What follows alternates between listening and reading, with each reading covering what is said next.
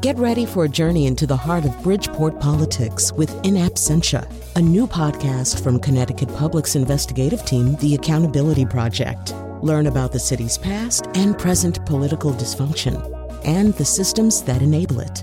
Tune in wherever you get your podcasts. Funding provided by Gregory Melville and Susan Fox and Kathleen Bromage. Wolfocrates, your followers have a question. What is it? What is cottage cheese, O great teacher of men?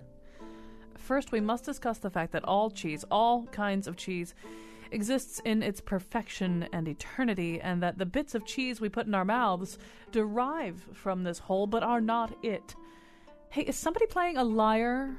Yes, Wolfocrates, that is Santanicus. Well, stop it. I can't concentrate with that cockamamie sound. Now, cottage cheese differs from other cheeses in its quality of not tasting good. The problem with other cheeses is that they taste very good. So you eat a lot of them and you wind up looking like the guy they bring in for short yardage situations.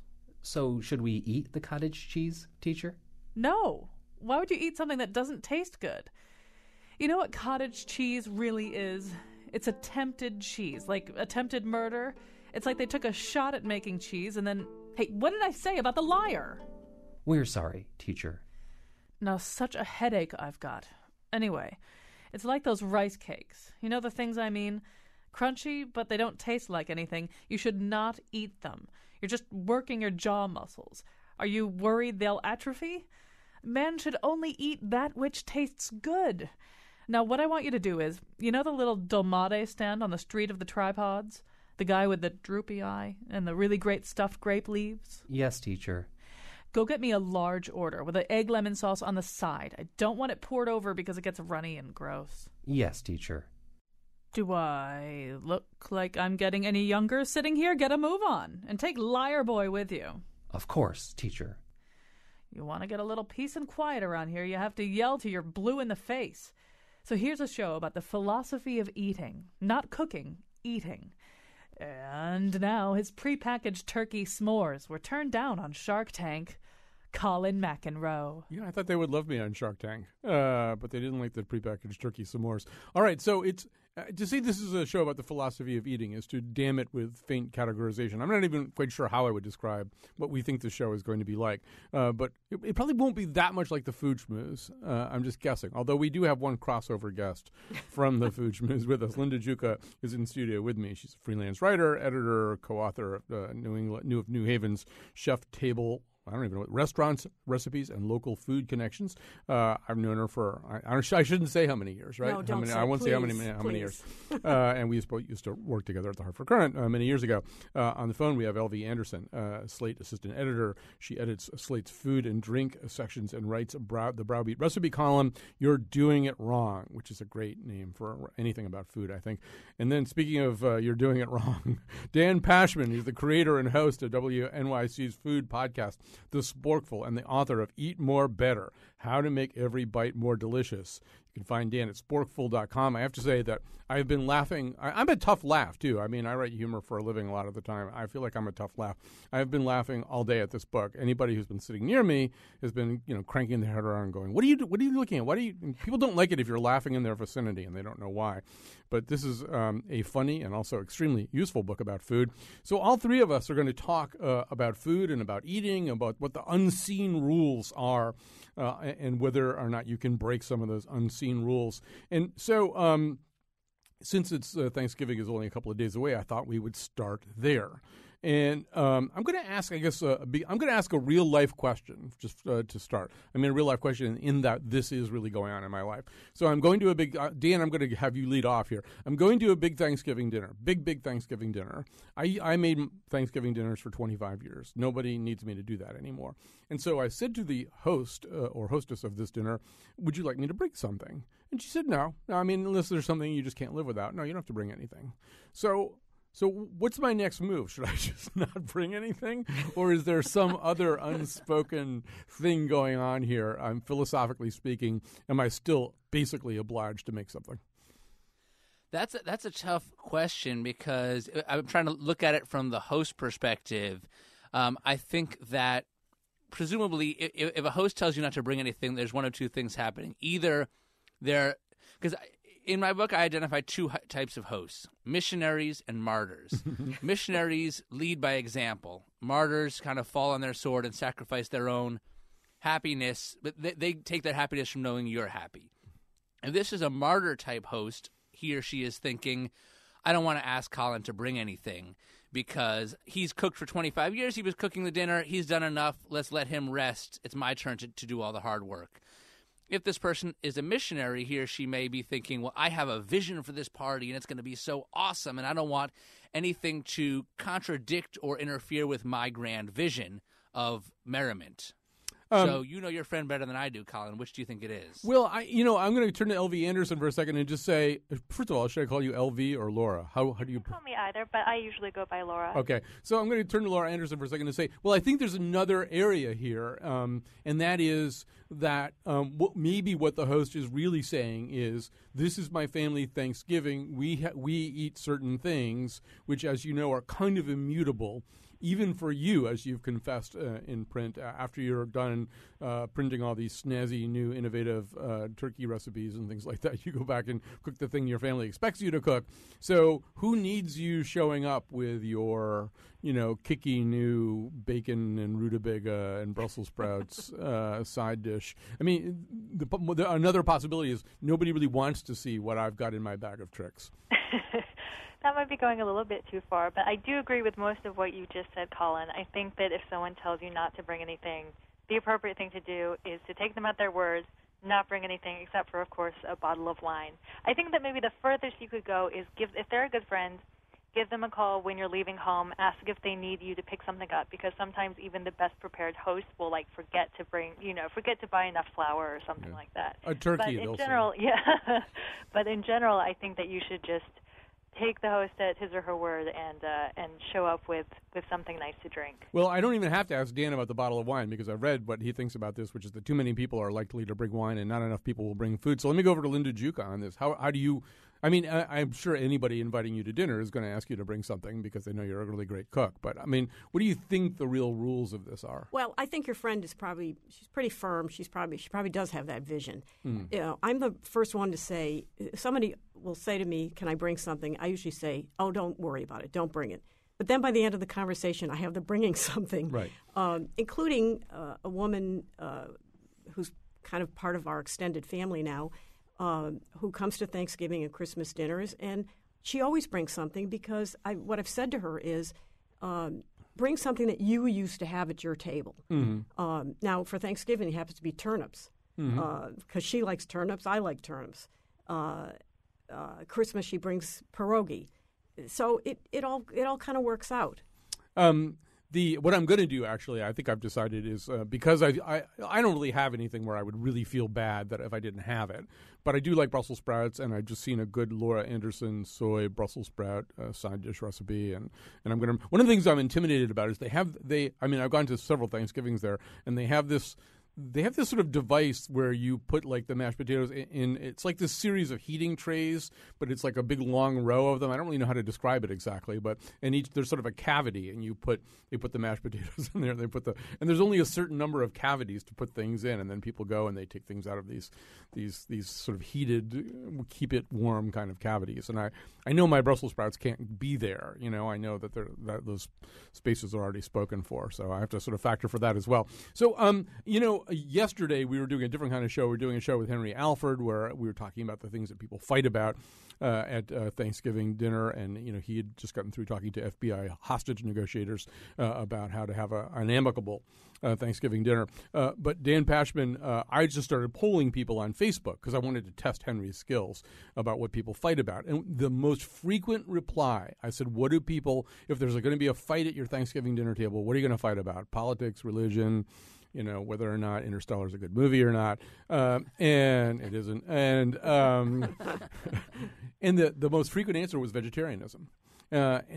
Many people said this. And I guess there's sort of a thing where, and maybe Laura can also speak to this too, because I know she's a vegetarian, but maybe the host says, well, yeah, that has chicken broth in it, but that doesn't count or something. And then the vegetarian has to sort of be a vegetarian or something. What's your advice on navigating these troubled waters? Yeah, I mean, I think... No, sorry, Stan, go ahead. Let Dan go first, and then Laura, I know you have some things to say about it, but I thought I would let Dan hang himself on a turkey trussing string, and then you can sort of beat him like a piñata. Yeah. Well, I would say that anytime you're dealing with people with any kind of food restrictions, look, I think I certainly would go the extra mile to try to make those people feel welcome. I think that you got to meet people halfway. I think as a host, if someone with dietary restrictions is coming to your house, you should do your best to make food for them. As a guest, if you have specific dietary restrictions, and especially, there's a whole spectrum. The word vegetarian, these food restrictions nowadays are not unlike religions, which is like we have these words to describe certain classifications, but really everybody is kind of making up their own rules as they go. And so what does vegetarian mean? Well, some vegetarians will eat stuffing with chicken stock in it, and some won't. And so I think that if you are on the hardcore end of the spectrum as a guest, then you should say, hey, you know what? I'm vegetarian, but I am don't worry, I'm more than happy to bring this vegetarian dish that I love to eat at Thanksgiving. But I don't think you need – I'm not going to hang myself, Colin, and Laura's not going to beat me up because I have put a lot of effort into finding common ground with vegetarians, and that's why I've invented a dish called the Veggie Duckin', which is a takeoff on the turducken, which is a chicken stuffed inside a duck, stuffed inside a turkey. I feel like vegetarians are missing out at Thanksgiving, but not because you have to eat meat to enjoy Thanksgiving. It's because the turkey is this big – time-consuming, involved event dish that becomes the centerpiece of the table and makes the day feel special. The Veggie Duckin' does that for vegetarians. It's sweet potatoes stuffed inside leeks, stuffed inside a giant 2-foot-long banana squash with stuffing between each layer. And there's a recipe and video about it at sporkful.com. And it's big, it's momentous, it's fun, and we can all agree on it. We actually have we've, I believe, stolen that picture and put it on the WNPR.org webpage as well. Steal away. You can see the Veggie Duckin'. I think it is crucial. You are missing out on Thanksgiving if you don't eat something with the word duckin' in it somewhere anyway, and that's the important thing. Actually, isn't your husband, Linda, is making an actual turducken for the first time ever? Please. I'm not sure we'll even be eating tomorrow. It may be Friday before it's done. Yeah. He's deboning both interior birds? Yes. Actually, he did it before some years ago, but he's trying it again. A turducken is what inside of what inside of what? It's a duck inside a chicken inside the turkey. Okay. The other way, a chicken inside a duck. Chicken inside a duck. Yeah. Well, that's chickens are smaller than ducks. This really does sound like this is definitely a Marx Brothers routine we're doing. I have a question. Yeah. Are there really people out there who would say to a vegetarian, "Oh, there's only chicken stock in this. Eat it"? Laura, this is your cue. I'm just appalled. That has never happened to me personally, but I think that there are people who don't realize until it's too late that chicken stock is not a vegetarian ingredient because they just don't think about it on a daily basis. And I think that if you're a vegetarian facing that situation, you do obviously have the option of just saying no thank you and leaving it at that. Or you could say, you know what, it's Thanksgiving, it's one day a year, this is a day for coming together, and go ahead and eat it and not make a big deal out of it. I think that both of those options are totally acceptable and that really no one has the right to no one should be picking fights with anyone on Thanksgiving. There is probably enough tension at the table already for other reasons. And so, I don't think that vegetarians should be picking fights with non-vegetarians and vice versa. But I will say, as much as I admire Dan's creation of the Veggie Duckin', I feel as a vegetarian that simply having a plate full of different side dishes is wonderful. I've never felt that I've missed out by not having an amazing, beautiful centerpiece at the middle of the table. And while the Veggie Duckin' is truly a sight to behold, and everyone should absolutely go to your website, Colin, so that they can see pictures of it, I think that I've never felt that my Thanksgiving is anything less than because I did not have the centerpiece. Well, then is there some other centerpiece? I mean, obviously it's an array of side dishes, but is there something in particular? Would you feel really bad if you didn't have Brussels sprouts or something like that? Yes. but I mean, that's true generally all the time. I love Brussels sprouts. I think I would feel like Thanksgiving would not be Thanksgiving without stuffing. My mom makes cornbread dressing. It is the best, and it's really just like once a year that the occasion comes around that I get to eat it, and so I would feel very bad if it were missing. All right, so we're mainly talking about eating here today, and really go to Dan's website, and his listeners do things like they actually compose a perfect bite of Thanksgiving food, like the things that you have to have kind of in one mouthful altogether and things like that. So, but I want to ask one cooking question, because I think there's something, and I sort of got this from Dan, but I'm going to start with you, Linda, for the question. I think there's something that people do that's complete BS, and here's what it is. I mean, I know that we have to have turkey basters because otherwise Melissa Etheridge could not have David Crosby's baby. But other than that, is there really? I mean, no. Maybe that's the only reason why we do have turkey basters. I mean, there's no real point in doing this, is there? I don't know. We don't baste the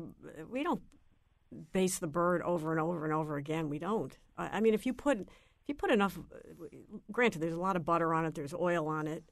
Some people put bacon over the breast. That's going to be enough.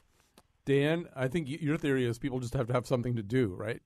During the I mean that's the main reason is that you have this whole day devoted to cooking this giant hunk of meat. You want to pretend like you want to make it an active participation event. I mean the fact of the matter is that basting does very little. Pouring any kind of fat or liquid on top of over your turkey does very little to get juice into the interior of the turkey. If basting serves a purpose in terms of making your turkey more juicy, it's that it cools the exterior surface temperature of the turkey ever so slightly for a few minutes each time you do it. And the exterior area is where you're most likely to get overcooking, because that's the part closest to the heat. And so by cooling the outside, you allow the inside to cook through without the outside overcooking. Go ahead. Excuse me. What's more important is letting that bird rest for a while, so that the juices stay in the bird. Mm-hmm. That's probably going to do a lot more to go towards a juicy bird than any kind of basting. All right.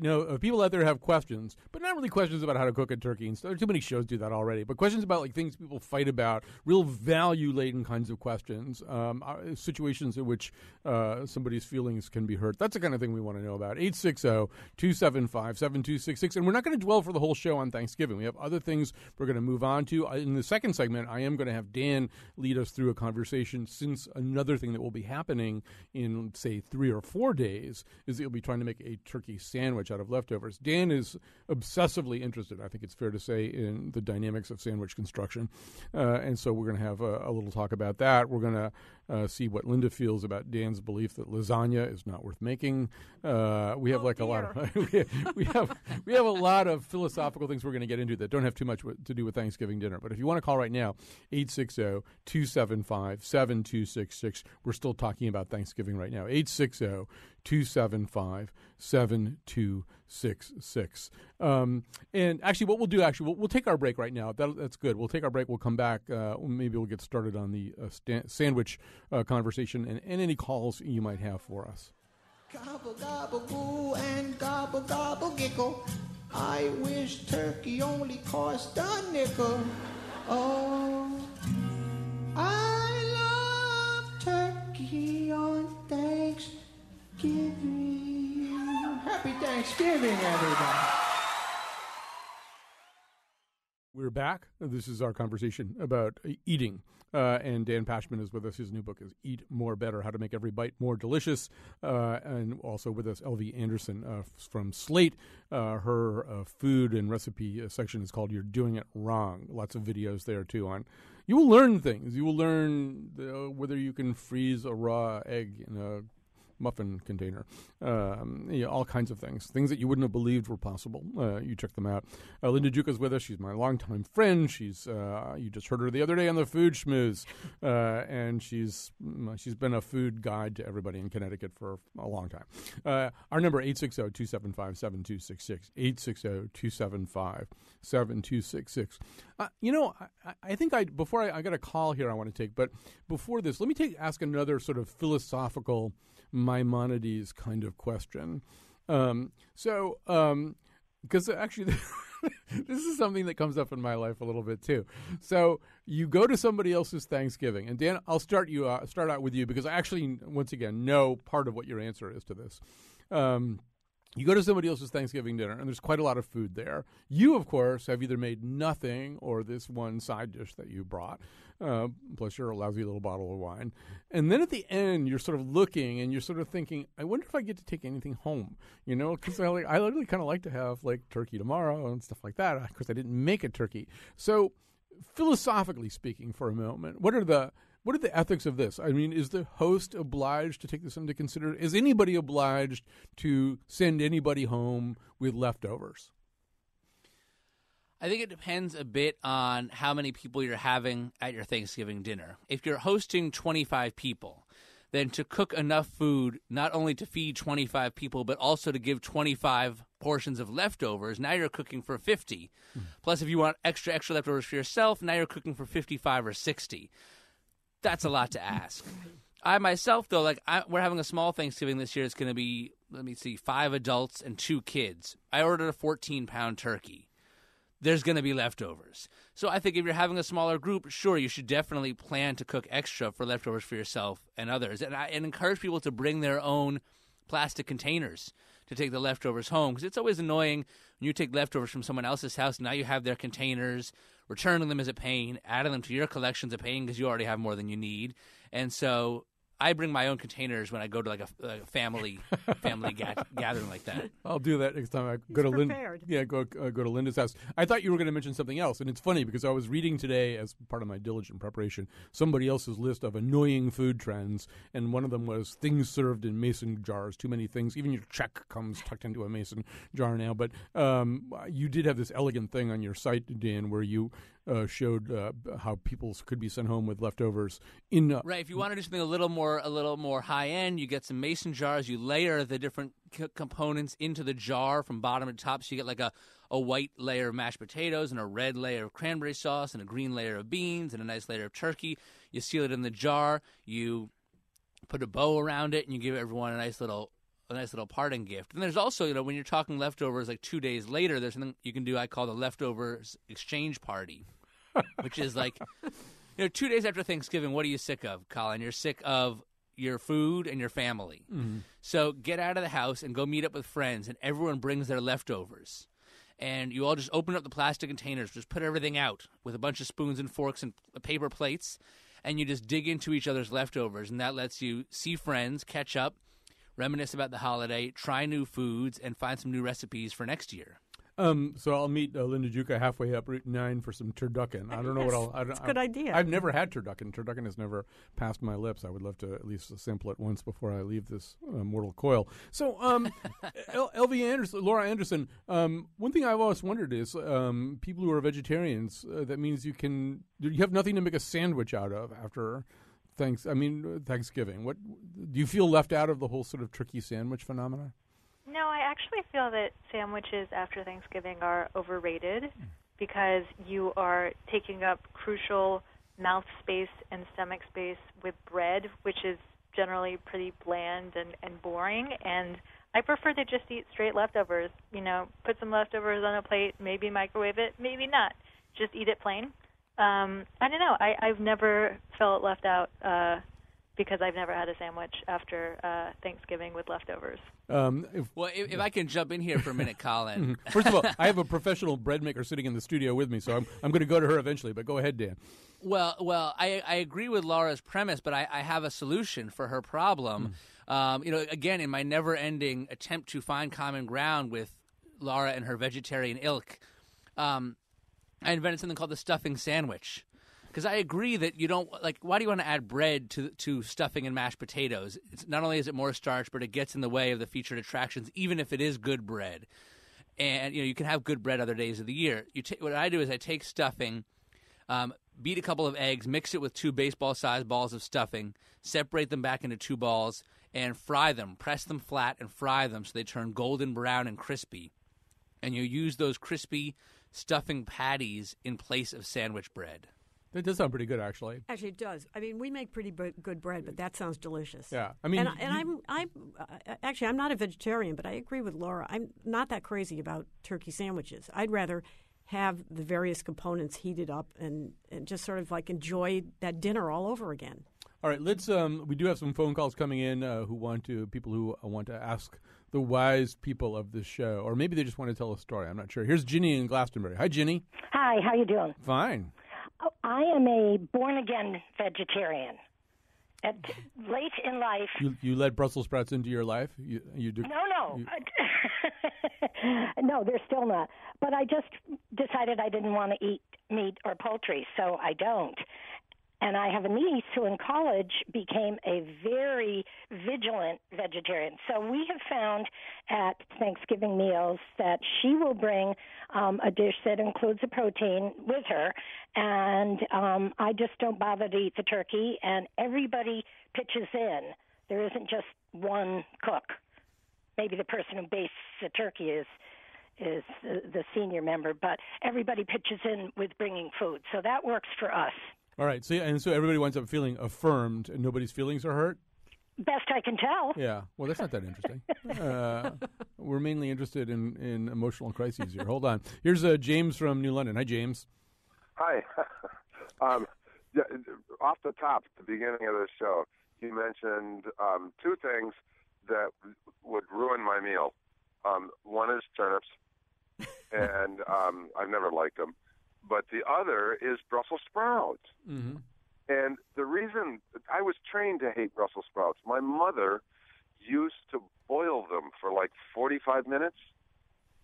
Well, that would be bad. And the whole house would stink so bad you couldn't even get in the house. Well, plus also, at this point, you're having basically a drink of warm water with a little bit of Brussels sprout kind of wrapped around it. Yeah, you're mainly hydrating when you eat it. We've got friends up in Suffield who are little by little on Thanksgiving training me to actually eat a decent Brussels sprout. But honest to God, try boiling them for 45 minutes. No, I prefer not to. Laura Anderson, I can't think of a food that this is true. I mean, the Brussels sprout has had a greater and more impressive upwards arc over, I don't know, maybe 15 or 20 years, from ignominy to prizedness. I mean, it's sort of amazing because, I mean, I've always liked them, but, I mean, they really were a sort of despised and ignored vegetable. And somehow or other now they really are regarded as the staff of life. Absolutely. I think that part of what has made Brussels sprouts so popular in the past 10, 15 years is that people have realized that they're really good if you roast them. I mean, yes, they are absolutely terrible, as James said, when they're boiled. No one should ever do that to Brussels sprouts. But if you roast them, they are delicious. And actually, Slate has a piece coming out either today or tomorrow about how roasted vegetables, became the ascendant way of preparing vegetables, and mentions Momofuku's roasted Brussels sprouts with fish sauce as being a very influential recipe. But I think you go to a restaurant these days, if it's a even remotely sort of fancy or cool restaurant, it will definitely have Brussels sprouts on the menu, and they're probably going to be roasted. And the good thing about Brussels sprouts, too, it's sort of hard to wreck them, except for boiling them for 45 minutes. I mean, if you roast them for a long... I did this last night. I set the oven on 200, and I went to the gym. And so I was gone quite a while, and I came back, and they were sort of burned, but they were great. I mean, they get dried out, and that concentrates their flavor, and they're crunchy. And Linda Juka's nodding, right? Yeah. It's good. Yeah, and plus, you can do a lot with them raw, too, slaws. Yeah. You can't hurt them. They're great. Hey, I want to shift away from Thanksgiving, and I want to talk a little bit about some things that Dan brings up in his book, Dan Pashman, author of Eat More Better. And because a lot of them are these sort of interesting areas of life where our attitudes towards food and our attitudes about people kind of come together in interesting ways. And I thought one of the Dan, one of the really interesting areas, one of the many interesting areas in your book was this whole question of food sharing, particularly at the beginning of a relationship. And you sort of take us through these kind of different stages. What happens if you're at a restaurant with somebody that, you're on your first, your second date, and there's this whole question that comes up, of are you going to taste each other's food? I'll sort of let you take over. Explain your whole theory of this. I mean, there's a lot of different ways to share food. And when you're on a first date, I think it's kind of an interesting question, like how are people going to do it? What technique will they actually use to do it? And so it's like there's a lot of different options. So, for instance, and I think it says a lot about the person, how they choose to share the food with you. So on one end of the spectrum, you have they cut off a piece of, let's just say it's steak because that's a simple food to cut into a piece. They cut off a piece of their steak and they place it on your plate. And they say, here you go, try a piece of my steak. Or actually, on the far end of the spectrum is people who say, well, I don't share my food. Now, if someone says that on a first date, that's just like a deal breaker. This person is obviously not ready for a grown-up relationship, the sharing that's involved on all levels. Although, could I put a grown-up relationship. Could I put one asterisk there, or at least raise a question about that? But don't lose the train of your thought. And I'll throw it even out to everybody else. I think one area that might be a little bit different is dessert. Because I know intimately one person who sometimes takes the position, well, if you want a dessert, order a dessert. Don't say you ordered a dessert and 2 forks or spoons, because then I won't get as much of my dessert as I want. And that seems not entirely unreasonable to me. Yeah, I mean, look, I'm often in the position where I kind of just want a few bites of something sweet, and so if you want that, then sharing is a good option for you. But there's other times where I'm like, I'm still hungry, and I want a whole dessert for myself, and in that case, you just got to say to everyone at the table, sorry, but this dessert I'm ordering is just for me. All right. Now continue on with your thoughts about food sharing, and then I'm going to throw it out to our other panelists, too, including Linda, whose husband runs a restaurant, so he may be in a position to see a lot of this kind of behavior. Right. So you have, working our way across the spectrum, you have people who don't share food at all. You have people who cut off a bite and put it on your plate. Then you have, let's say, a person who they cut off the bite and put it on their fork, and then they hand you their fork. Mm-hmm. So now there's a little bit of, mixing of saliva here. It's a little more intimate to use someone else's fork. So this person seems like they're a little bit more open to a real relationship. Then there's the kind of person who will just give you their whole plate. They'll trade plates and say, here you go, take whatever you want. Mm-hmm. That, I think, is an interesting one because it could go either way in terms of what this says about the person's readiness for a relationship. It could mean that they're the kind of partner who says, hey, I want you to follow your own path. Take a bite of this food however you want it. I want you to be free. I'm not gonna chain you to me, But on the other hand, it could be the kind of partner who just sort of isn't ready to put forth the effort. And so, this has potential, but, proceed with caution. And then, the best scenario on a date is someone who feeds you the bite from their fork. They feed you, and that's what's sexier than that, So I feel like that's, that person you're going to be seeing again. Although it's less sexy if it's lobster and you're wearing a bib, because then it becomes kind of a throwback. So, Linda, you probably see this a little bit from the other side of the food bar, as it were. I mean, your husband does run a wonderful restaurant in Old Saybrook. Do you have a philosophy or an observation about food sharing? We see it a lot. Actually, I could see it from my many years as a food editor also.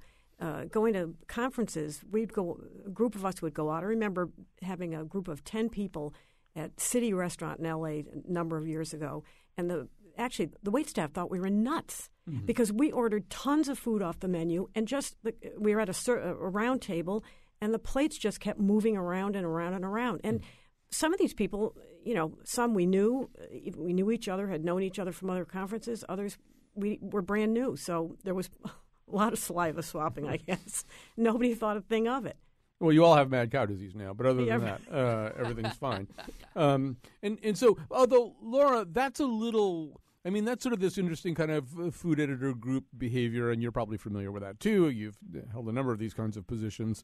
But there is the thing that Dan's discussing, and I've done it, where you just hand your plate to the other person and take their plate. There is it's interesting. It's like a trust exercise, right? You're almost falling backwards into each other's arms at the same time, as if that were possible. Yeah, that's true. You're saying, I trust you not to eat more of my food than I'm going to eat of your food. I think that this is great if you have someone who you're eating with who you know very well and you can trust. This is one of my favorite things to do when you're going out for brunch and you can't decide whether you want something sweet or something savory. You make a deal with the person that you're eating with that you're going to get one of each and then share them. But I don't know. I think that going back to sort of Dan's different scenarios about sharing food at the table, this is what makes tapas places so nice is when you have small plates that are meant to be shared.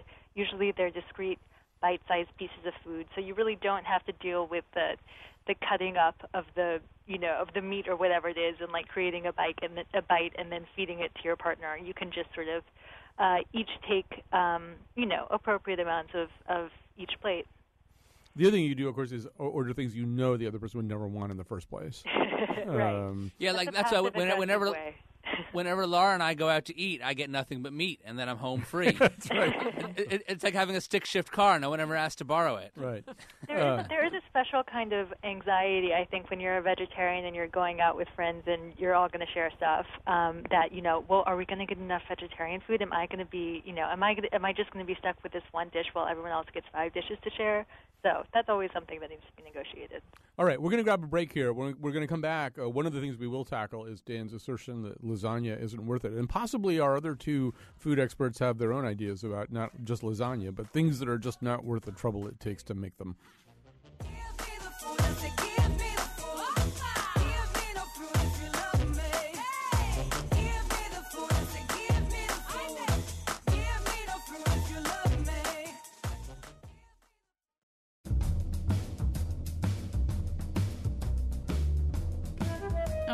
I've got a wheat check wedged into the roof of my mouth and it won't let go. Betsy, quick, hit me in the head with that big Mark Bittman cookbook.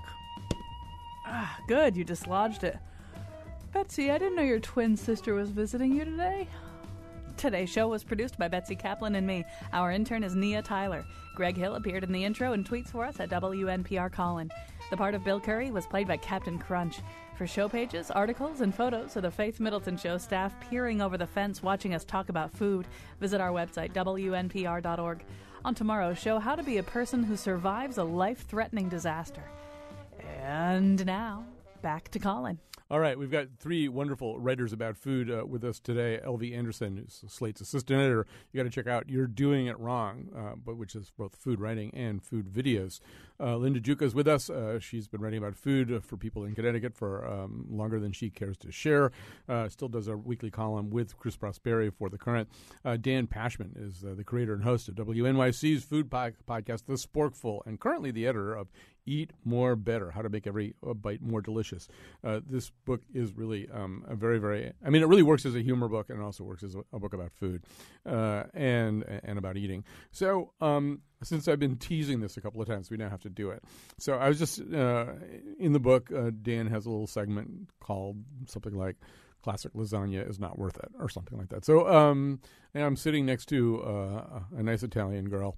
So Dan, explain why you think lasagna is not worth it. Well, to be clear, I'm not saying that lasagna isn't delicious. I'm just saying it's not worth it to make it yourself. Really, you're talking about it's pasta, sauce, cheese, and meats and or vegetables, or not. But those are the basic components. You actually physically constructing lasagna is kind of painstaking and tedious, I find. I mean, separating those long, flat noodles and then layering the whole thing, it's time-consuming. Yeah, it looks nice, but you know what you can do that can bring all those foods that I listed together in essentially the exact same way without quite looking the same? Baked ziti. Baked ziti is the same food, just already all mixed together. And I don't think that the amount of time and effort, the extra time and effort required to assemble a lasagna pays off in deliciousness. If someone else wants to make it for you, then, hey, Linda, you want to bring me some lasagna? I will be more than happy to eat your lasagna. I will, because I disagree with you. You never ate my grandmother's lasagna. Okay. And I'll tell you, when she, and actually we do this at the restaurant too, because we use fresh pasta that we've made. You make those fresh sheets of pasta, sheets of fresh pasta, egg pasta, and boil them. They're fantastic. I mean, it doesn't. Ziti's got nothing to do with it. Ziti's heavier. That layered lasagna. Yes, I agree. It does take time, but to me, there's something very satisfying in making a dish that does require some attention and effort and time. and then you have this wonderful product in the end. Although I will say one thing about lasagna, which is, and obviously it all depends. It goes back to something Dan was saying at the beginning, which is know how big a crowd of people you're cooking for. You know how many mouths are really going to be fed with this dish. There's something about lasagna you run out of enthusiasm for having second or third day lasagna before you run out of lasagna almost invariably. There's sort of that last lonely set of squares of lasagna. Well, that's true, because you're not making small portions out of it. That's true. So, Laura Anderson, I'll give you the option of either A, defending lasagna, B, attacking lasagna, or C, talking about some other dish that you basically think is either not worth making or should be made a different way. I'm going to defend lasagna on the basis of texture. Dan made the comparison to baked ziti, and I think baked ziti is a great dish, but with baked ziti you end up with these tubes of pasta that are hollow in the middle, and so the end texture of the casserole has these basically air pockets in it. Whereas with lasagna, you have very densely layered ingredients, and the result is a really sort of very comfortingly heavy casserole. So they're different, and sometimes you're in the mood for one of them and sometimes the other. I agree that if you're not in the mood for layering or if you just don't want the hassle, baked ziti is a great option. But in general, I think lasagna is sometimes worth making. Oh, yeah. If I can just respond quickly, Colin, I will say that first of all, you have 2 minutes, by the way, and then Laura gets 2 minutes. It's like standard. Go ahead. I love this. It's great. This is my rebuttal. If you take all the baked ziti, if you take the ziti pasta and mix it around with a sauce and mix it for a minute or two, the sauce will get inside the tubes, and it will be actually even better than lasagna. I would also say that while I still call it baked ziti, it's way better if you make it with rigatoni, not ziti. In fact, why should anyone ever use ziti when you can use rigatoni, which has the ridges on the outside? That means more surface area on the pasta and better sauce adhesion. By the way, I would second that emotion. I mean, I really do feel as though rigatoni, something with a ridge, is preferable. Not only for the reason that you say that it catches more things, but there's just something I don't know. There's something eerily eel-like about the smoothness of the ziti. I want the ridges. It's unsettling. Yeah, exactly. There's some kind of reaction that I'm having to this. As we go along, by the way, our number is 860-275-7266. 860-275-7266. Dan, and this is we'll get everybody involved in this. One of the things that I thought was interesting. Well, let me just preface this by saying that when we do sound checks here, and we've been on the air for 5 years, 5 days a week, when we do just the mic checks, we usually ask people what they had for breakfast. Now, if we had been rolling on this, we would have this incredible database of what people have for breakfast. But one of the things that I'm struck by is that people occasionally say that they had something for breakfast that doesn't strike me as something that people should have for breakfast, or doesn't fit into my platonic thinking about what breakfast categories are. But one of the things you do in this book, in Eat More Better, is assail all of those categories, right? You sort of are basically making the argument that we have a lot of arbitrary thinking that goes on about what kind of taste belongs in what kind of setting. Yeah, absolutely. I mean, especially with breakfast, people say, what's a breakfast food? What's a dinner food? You know, I love peanut butter and jelly for breakfast or any time of the day. I had sashimi for breakfast just yesterday. That's a great breakfast. I think that eggs are a wonderful protein to have at dinner time.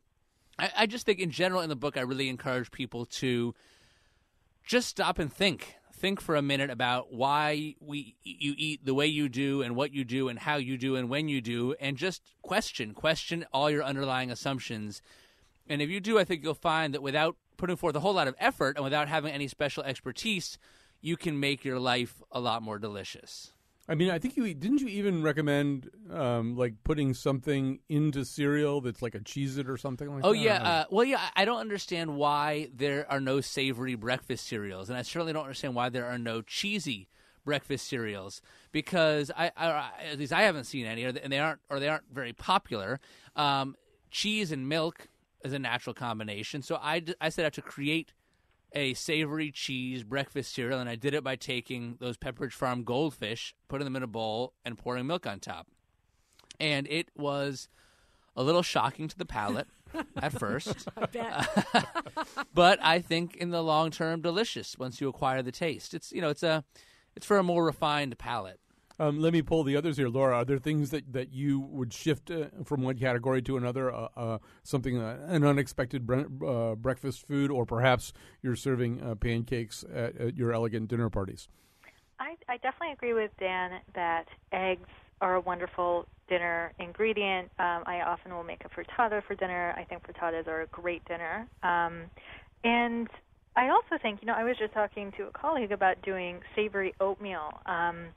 And while I don't think I will be eating Cheez-Its in my cold cereal anytime soon, I do think that making a nice pot of plain oatmeal with either stock or just water or milk, and then putting some, you can do soy sauce on top, or you can do Parmesan cheese on top, and or fresh herbs. It's just a really nice palette that you can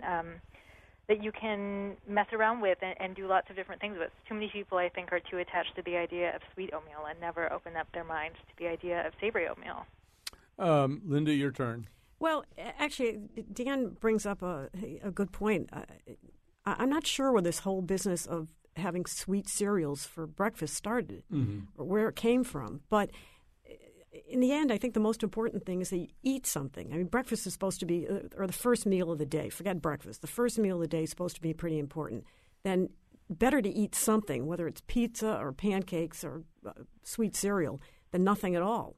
I frequently, but I don't eat eggs for breakfast because I so frequently do eat them for dinner. But one thing I can tell you that having done all these sound checks, some people, if they had something really good the night before, they can't wait to have the leftovers for lunch or dinner. They just have them for breakfast, whether or not it seems like it would make any sense or not.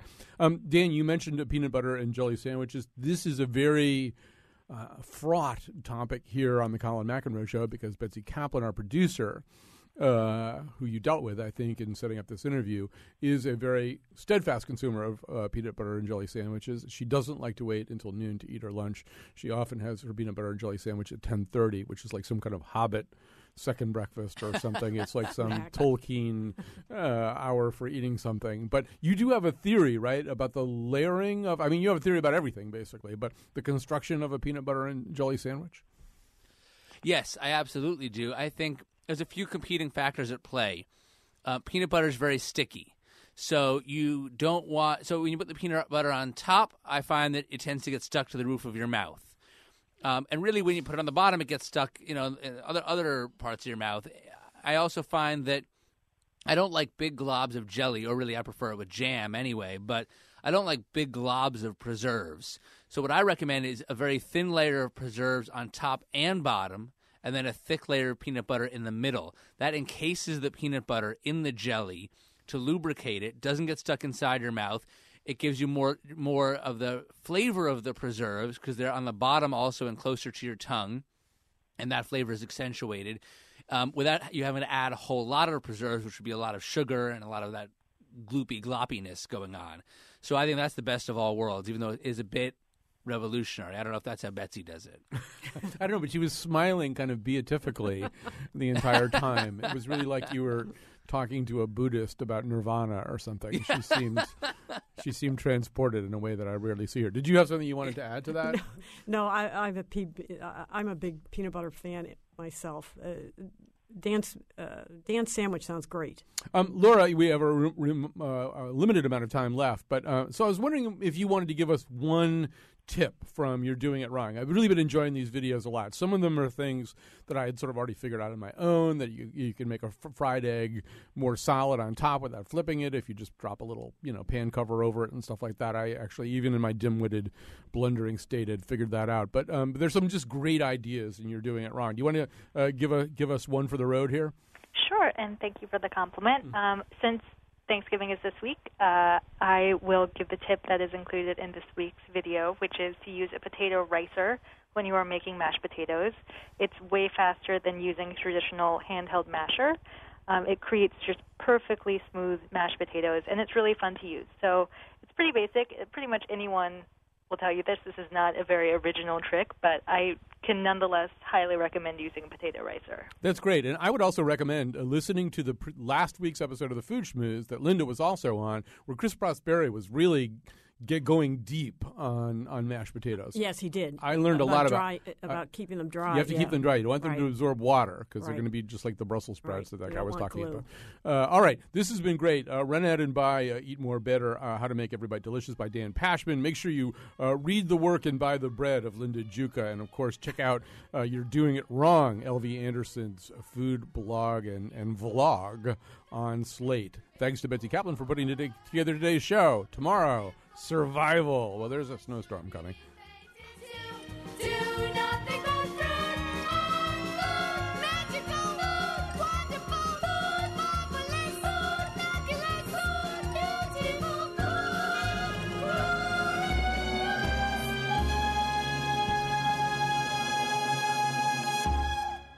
And what would you like to order today, miss? I'd like the onion bagel with onion hummus, raw white, yellow, and red onions with a side of onion rings, please.